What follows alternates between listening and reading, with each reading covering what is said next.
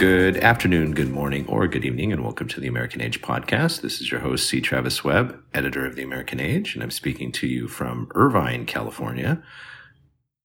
Oh, I'm Stephen G. I got caught up in your announcement. I was like, Irvine? What happened to the OC that no one wants to call it that. I'm Stephen G. Fullwood. I am the co-founder of the Nomadic Archivist Project. I'm coming to you from Harlem, and it's going to rain here today, and I can't wait because I want a nap. I'm Seth Rodney. I am the opinions editor at the Hyperallergic blog. And I've been waking up earlier the older I get. Now my body just wants to be up at 7:30 in the morning. What's up with that? Oof. Man, that's a tragedy. I mean, except for a farmer, it's fine. You're not a farmer. This is to remind our listeners that we practice a form of what we like to call intellectual intimacy, which is giving each other the space and time to figure out things out loud and together. Actually, they were helping me process my frustration with the COVID stuff before the podcast, which we're going to talk about in a couple of weeks again. So in a kind of extension of our changing minds aspect of transition. So we're still, kind of largely in a broader sense talking about transitions. One of the things we do on the podcast is kind of explore a theme in a variety of angles. But we've kind of moved into this idea of, sort of making transitions, facilitating other people's transitions by either changing our own minds or trying to change the minds of other people around things that we think are correct or worthwhile. And this week and next, two-part discussion, we're going to be talking about our strategies for doing that. Like how do we go about changing our minds and changing others? Do we have a strategy for sort of being more open-minded ourselves? Or do we have techniques or strategies for trying to facilitate a kind of openness or a willingness to change in another person? So, Stephen, Seth, anyone want to leap into the breach? And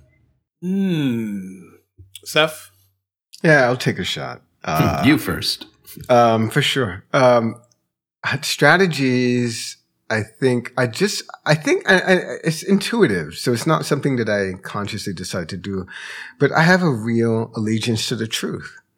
So because I care about the truth, even if it's truth about myself that I don't particularly like, I'm still willing to look at it. I'm still willing to have that conversation. If I encounter someone who has something to say, like we've done on this podcast, there have been moments when I've said blah blah blah blah. Oh, that's just white supremacy, and Stephen or Travis, either of you will say no. It's not. It's a bit more nuanced than that. So in this instance, it's actually a combination of that and this other thing, and because partly because I trust you both, I'm willing to take that on and have that actually change the way I think about that topic.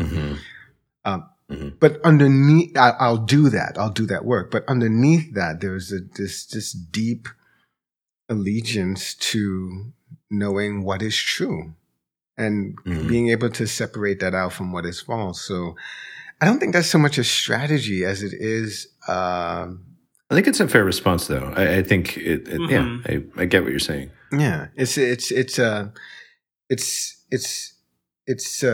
not a proclivity. It's deeper than that. It's built into me to want that. Mm-hmm. Yeah, I know I've said it multiple times on the podcast, and it's not my saying. I always like to attribute where I heard it, which is a buddy of mine, Pete Sheldon, who was a reporter for a while, and does other stuff now. Works for WebMD, I think, but and it is something that had been passed to him from an editor that he had when he first got started as a newspaper reporter, which is that the truth is an acquired taste, and that it's a bitter taste. But once you have acquired that taste, nothing else will satisfy. And it sounds, I got to say, as soon as you say, obviously it sounds pretentious. I mean, there's just no way around it. Like for you or me or for one of us or anyone for us to say like our ally is the truth. Like it sounds like we're saying like our ally is the force or something. And, like the thing that we're invested in is the truth. I get that it sounds pretentious. I know that, but it's just, that's real. Like, and there are people that is not real for. And it doesn't, it's something you have to ask yourself in the dark of night. Yes. Yes. Like when you are alone and everything else is like kind of fallen away. It's private. And you're not performing for anyone else. Like, do you really want the truth about yourself and your life? And in my experience, it's not like we are unique, but we are definitely a minority. It is a minority. It is just a minority of people that now I would argue on most days, I would argue it's a significant minority. We're not talking like 5% or something like that. I really do think a significant minority of people do care more about what is real and what is true than they care about posturing or vanity or winning. But it's still a minority in my experience. What about you, Stephen? I was thinking about what you said earlier about, you didn't use the word, but when you are unencumbered by the pressure of having to have an opinion, which is what social media has been terrible at, And Twitter, you've got to have something to say about the thing you just heard about 2 seconds ago, So to answer the first question, I've been thinking about the strategies, and 3 things came to mind. One, if I'm having a conversation with someone and we're trying to get at something and we're in disagreement about that thing, I'll speak slower, and I'll also like change my temperament, because I think that if you're yelling at somebody, they're hearing the yelling, they're hearing the anger, they're hearing the disappointment. So I'm trying to back away from my ego and back away from being right and say, well, what is this thing? If not this, what do you take on this? And some people they're fair. They take up the cause the way I want them to. And it doesn't matter whether I'm right or wrong after a while, because now we've got this idea, right? And it's better for the both of us. I mean, at least it's better for me, because then I have to change, or I have to go, okay, I didn't consider that part of it. I was coming at it from this point of view. The second one was to demonstrate. So it's to demonstrate a particular kind of fidelity to the idea.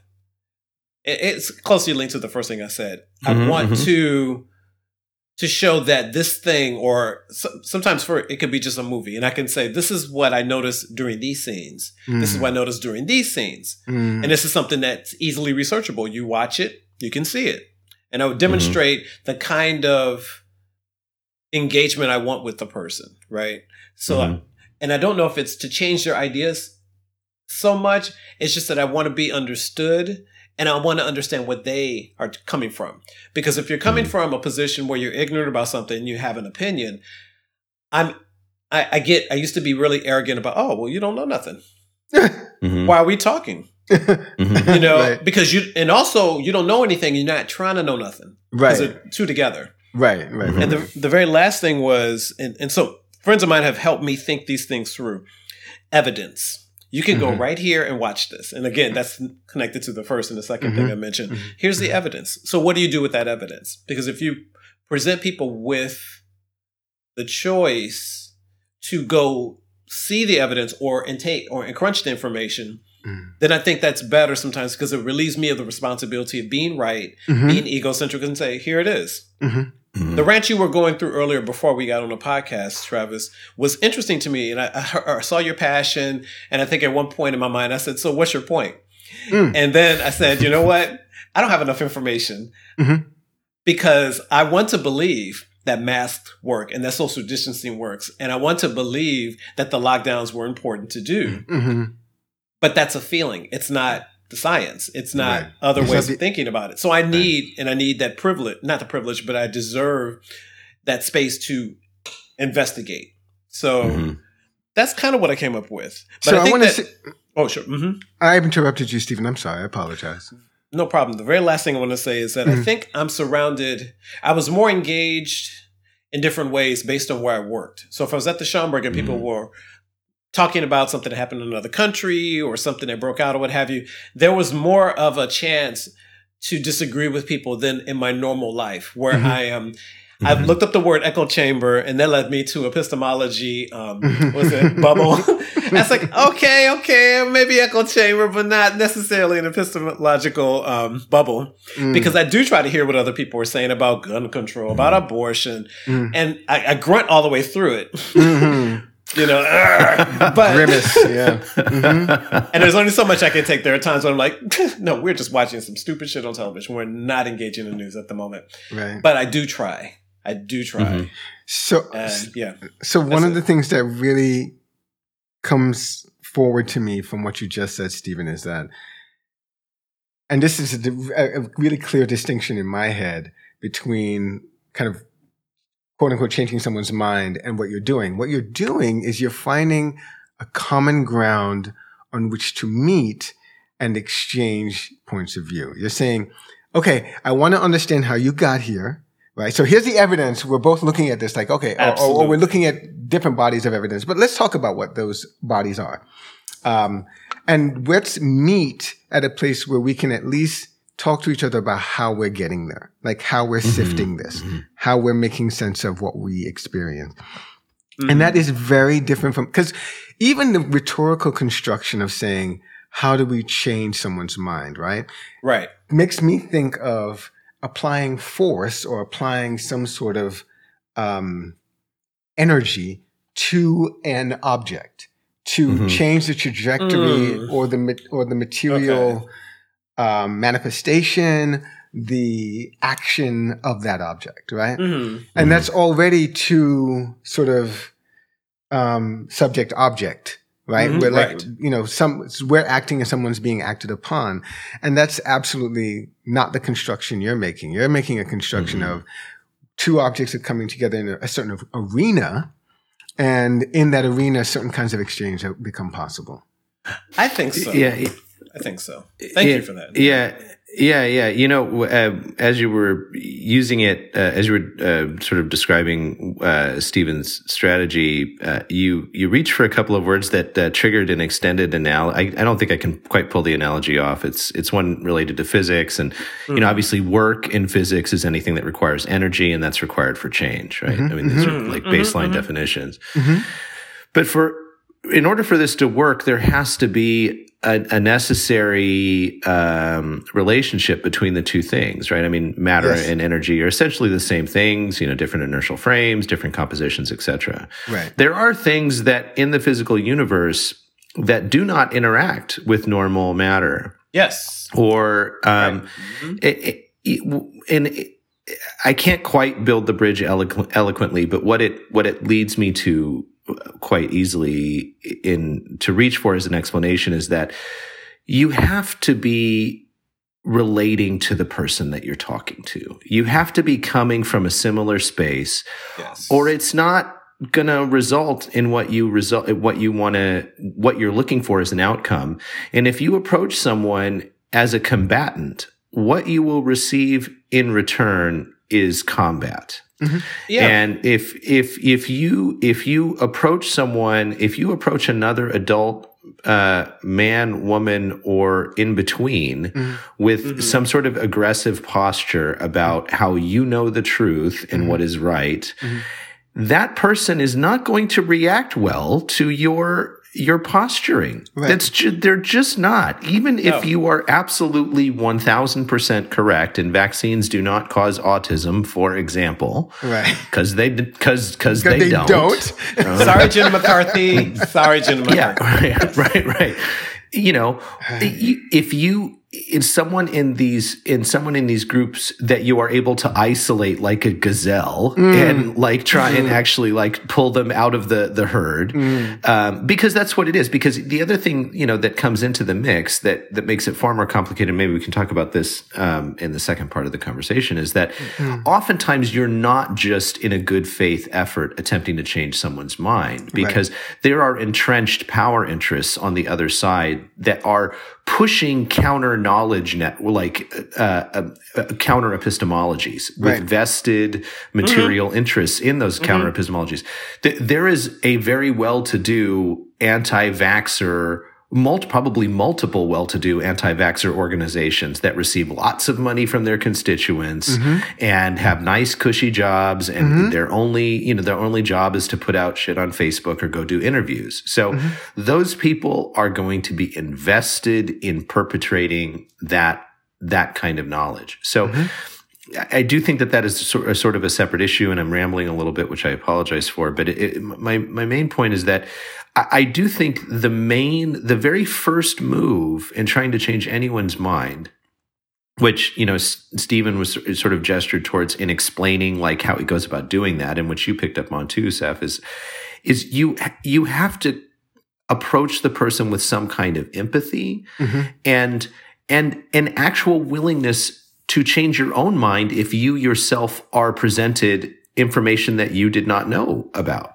Absolutely. Like, but I want to pick up. But I want to pick up on that sort of mess developing analogy. No, right. No, you're getting somewhere. The point I want to really hone in on is this idea that you can be in the world in a good and enter into conversations in a good faith effort to find out what the other person is thinking and why. But you will encounter people who will have nothing to do with that, like matter, antimatter. Like there are people who are sort of the version of antimatter. Like, I mean, absolutely. I think we've all said this before, and he's an easy target, but he's an easy target. Ted Cruz. Like Ted Cruz will get up in the Senate and say things like Second Amendment, blah, blah, blah, can't limit gun rights, good faith, good, decent, law-abiding Americans are going to be, blah, blah. Right, exactly. American people. Like, we don't know, but we're pretty sure he's lying. And he knows he's saying something that is utterly untrue. That is just morally and intellectually indefensible. But he gets a ton of money from the gun lobby, and he has allegiance to those folks who line his pockets. When I meet someone like him in the world, there is no point in doing what Stephen does, which is like carving out an empathetic space to meet and exchange views, because he's not interested. There is nothing will come of that. Right. Here's the thing though, because implicit in the question about how to change someone's mind is that you have a position. So I do think something could come out of it, but it's an intellectual exercise. And in some ways it might reaffirm what you believe. I don't think there's just one thing where you believe or you change your mind. I think that there are other ways. Understanding the emotion put forth with someone like a Ted Cruz. Someone who you meet at a dinner party and you're just kind of going, I can't wait to get away from this motherfucker. Right. You know, but I usually say, you're on my talk show, so I'm going to go in. I don't have to be Stephen here. I don't have to be the person who has an answer. I can just go ask questions, you know? So I think that there's always something useful in a conversation, regardless of the outcome. Do you know what I mean? I'm going to disagree with that. I'm just going to, because I've definitely felt in my life, I've been on the planet only about 50 years. I know that there are lots of people who are listening to us who've been on the planet longer and have maybe a wider breadth of experience. But I have had conversations where I felt that was a complete waste of my time, that I should have done something else with my time rather than engage in that conversation. That, I think that does happen. So I'm not willing to say like every conversation, like, no, some actually you pick up some fruits and they're dry husks. There's no juice in them. But see, here's the juice, right? Here's one example of the juice. So I remember, I think I might have said this before. I was watching Community, the show with Donald Glover at one point. Yeah, that's a great show. Right. And there's this moment where Donald Glover is telling his character's telling another character that he just got punched in the face by somebody. And then he remembered, this will make a great story someday. And I go, that's my life. So if I don't get what I want necessarily, sometimes there's a story in it that's useful. I can tell it to Seth or to Travis, or I can be outside of the story, and I feel like I wasted my time because I feel like everything has use. And I'm not going to say, Seth, I won't be disingenuous, that I haven't walked away from something going, good God, because I've done it before. I'm standing with someone, I'm going, how much longer are we going to go on about Beyonce? I don't understand what's happening here. Right. And then I want to walk down the street with my friend, and you stopped and talked about Beyonce's concert, so I mean... Right. So I look around, I look at the architecture. How does that make? That looks like a pre-war building. I'll find some way to occupy myself, right? Right. That allows me some space not to be frustrated. And that's a slightly different thing because I'm not engaging a person about Beyonce, but I do the talk show. Yeah.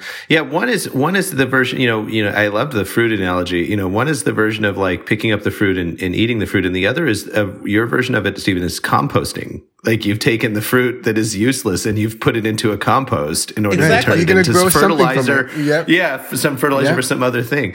So sure. I mean, in that way, but I'm with Seth on this. Like there are definitely, and someone like a Ted Cruz, I don't generally like to pick villains in public space because they tend to be so caricatured that we have a hard time seeing them. But I do, Ted Cruz is one that I would pretty vigorously defend for making that move because I do think, I think he's he is a lawyer in his soul.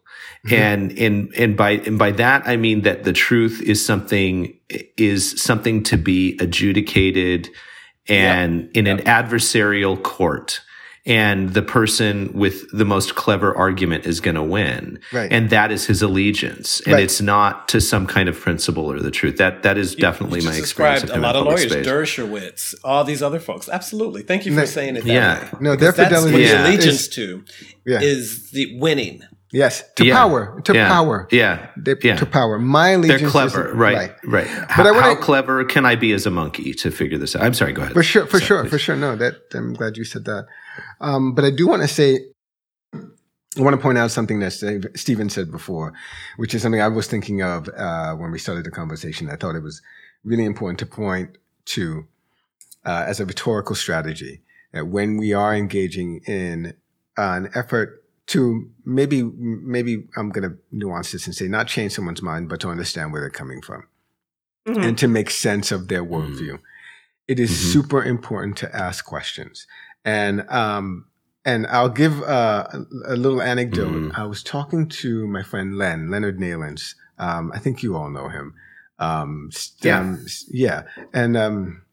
we went on that walk together with Len and Christine, Stephen, a while back. I remember this. I like. Yeah. Len's a good guy. So Len has an extended family in Philly. His mom, I think, still lives there, and he has two brothers who are in or around Philadelphia. I mean, they may not be in the city. Anyway, years ago, he got together for a Thanksgiving dinner, and it's just sort of typical family, extended family get together. And there's an uncle of his who showed up, very right wing, very vocal, very into owning. Oh, you've told me this story. Please go. I love. It's a great story. No, this is good. Please very continue. Into owning the libs, and they're having this conversation around things. Around politics, la la la, and the uncle says something really inflammatory, and Len's like, the problem with this conversation is all this time, every year that we've had this ongoing discussion about politics, I've never heard you ask a question. I remember that. And that kind of shut him up. Yeah. And it's a great response. It's a great response. It's like, ask a question. Like, try to at least figure out how I see the world. Like, that is crucial. That is crucial. I think it's crucial because it, again, absolves that person of being right. Mm-hmm. You put it in another space. Mm-hmm. What about questioning? You know, how did you come about that? You know, can you ask a question about it? Gotcha. Gotcha. You know, and who wants to be embarrassed like that in public, you know, or even in a private session with people? You know, that guy can either be defensive or ask a question or be quiet. Yeah. You know? Yeah, it works. Perhaps it works. I mean, clearly, it sounds like it did in Lynn's instance. It works in a familial environment. But again, you know, to go back to sort of the earlier thing we kind of gestured towards, there are people that would absolutely not work on, and the response would be like, "Yeah, I don't need to ask you any questions because you don't know anything." Or they do that thing where they ask, what is the word? There's a particular word for this. They ask the kind of question where it's a rhetorical question. They don't really expect an answer. They're like, I remember doing these meetups, years back, and there was a guy, irascible son of a bitch, who used to, show up at all these, and it was a philosophical meetup. We bat around a question for an hour or two.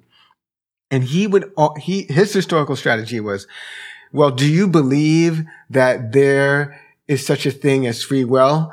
And then you'd answer, well, I don't. And then he'd go on to say why he doesn't. And then every single time, well, do you think that, they instituted the this is before mask mandates. They instituted the mask mandate to, actually save lives. Yes, I do. Well, I don't. Like, there's no point in answering that man's question. But then there's another thing in the Lynn way of sort of asking this question. It's like, you know, I see the bones of what you're doing. I see the skeleton. I see the, like, you know, what is your position? What is your actual position on this rather than just being argumentative? I dated a law student at one point, and everything was, well, on the one hand, and on the other hand, I was like, which hand are you on? Like, I don't want to be bothered with being an exercise for your law class. Right. Yeah. You know? But even that, I mean, that's just annoying. I have to go with your stuff. What are you talking about? You know, but it is a philosophy meetup, right? Because was that the point?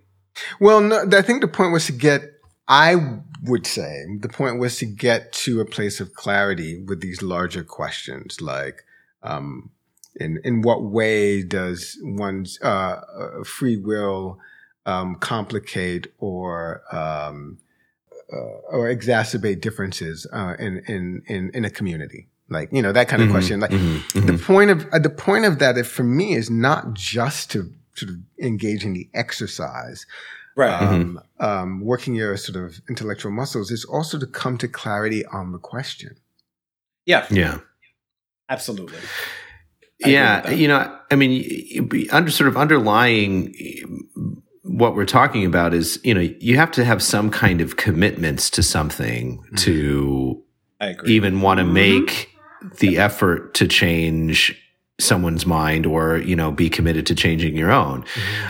You know, someone like, you know, to pick the cartoon villain here, someone like Ted Cruz, it's difficult to imagine him having any deep commitments beyond himself that would make him want to change his mind about anything other than what would serve his interest, i.e. his flip-flop on Donald Trump, right? So, I mean, going from actually having a moment with some backbone where at the Republican National Convention, he actually basically said to vote your conscience and didn't explicitly endorse Trump, to, you know, a year later being, you know, one of his loudest defenders and you know, and sort of one of his knights, you know, like an antagonist for him. After the man against him, after the I would man call them a lapdog.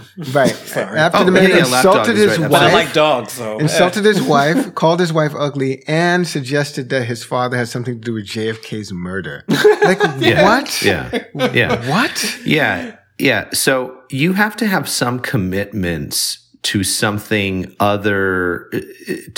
I would argue, you know, I would argue to something more ennobling in order to want to make the act, to put a good faith effort into changing someone's mind, or there's always an e.g. or your own, right? I always mean your own, changing your own mind as well. As an example, I don't always mean the other person.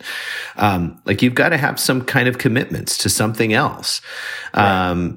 That you give a shit about. Like you do. And there are people who don't. Right. There are people who clearly don't have demonstrated, in the midst of a snowstorm, taking his children and blaming his children. Jesus. To go to some Caribbean place and, oh, wait a minute, I got to get back to Texas. Oh, here's some water. Right. have some water. I like the mayor who said, I don't like him, but at least he was honest, which is, hey, we don't owe you guys nothing. Get your own electricity. Get your own water. And then, of course, he resigns. But I'm going, this fool said what he believed. He died on that sword. Good. But you, Ted, you wanted always. Those are the people I do get frustrated with, because I'm like going, pick a side, be mean, be not mean, whatever, and not nuanced, but that's clearly Ted Cruz. I mean, he would lie on his children. The end. Yeah. That guy has no scruples, none. Nary a scruple that I would trust. No. That was part 1 of our discussion. As always, thanks for listening, and I hope you'll join us next week when we continue our discussion.